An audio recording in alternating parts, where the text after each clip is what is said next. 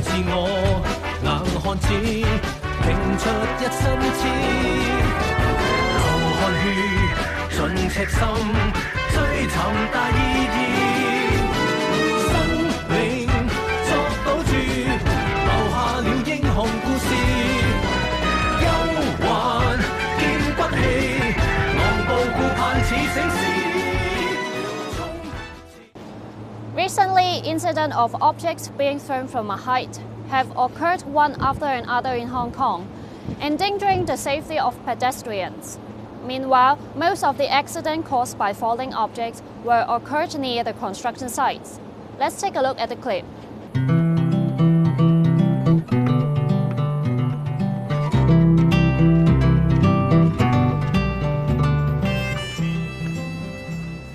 喂，阿廣哥，嗱，我屋企室內裝修咧冇問題啦，咁但係鋁窗嗰方面咧，係咪真係要搭棚先？哇，唔搭棚點換啊，大佬？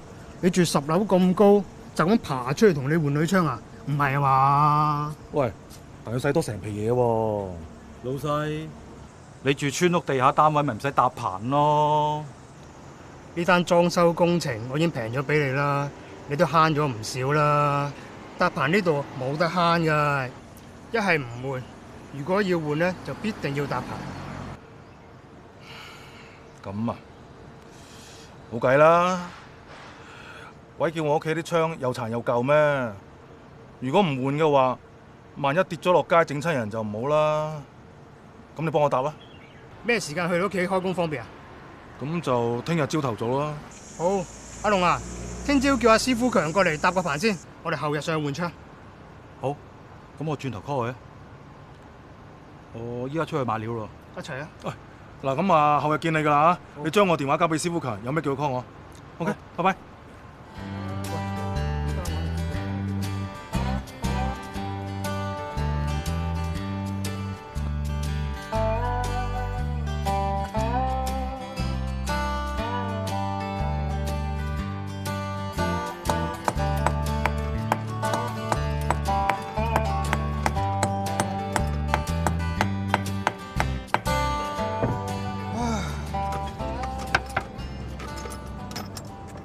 阿龍，你用安全帶咧？唔記得扣，依家扣翻。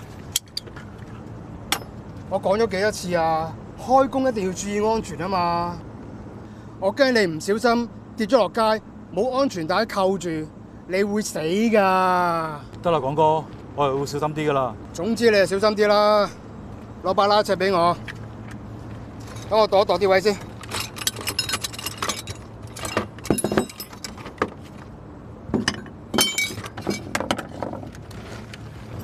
廣哥啊，我拆咗原本嗰個窗先啦。好啊。跌咗落街喎！唔係啊嘛？哎呀，死啊！咁點算啊？點算？即刻落樓下睇下有冇揼親人啦！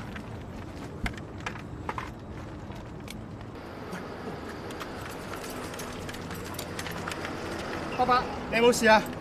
唔知邊個咁衰，跌咗個螺絲批落街嗰度，啱啱篤到我隻手，好痛啊！如果揼正個頭啊，真係唔死都重傷啦！唔好意思啊，我啲架撐跌落嚟整傷你，好彩你冇事咋。我有事啊！阿姐你點啊？冇事嘛？你睇下流晒血啦！你話有冇事啊？喊乜嘢啊？報警啦 ，call 白車啊！你哋係咪想流血流死我啊？痛啊！報警！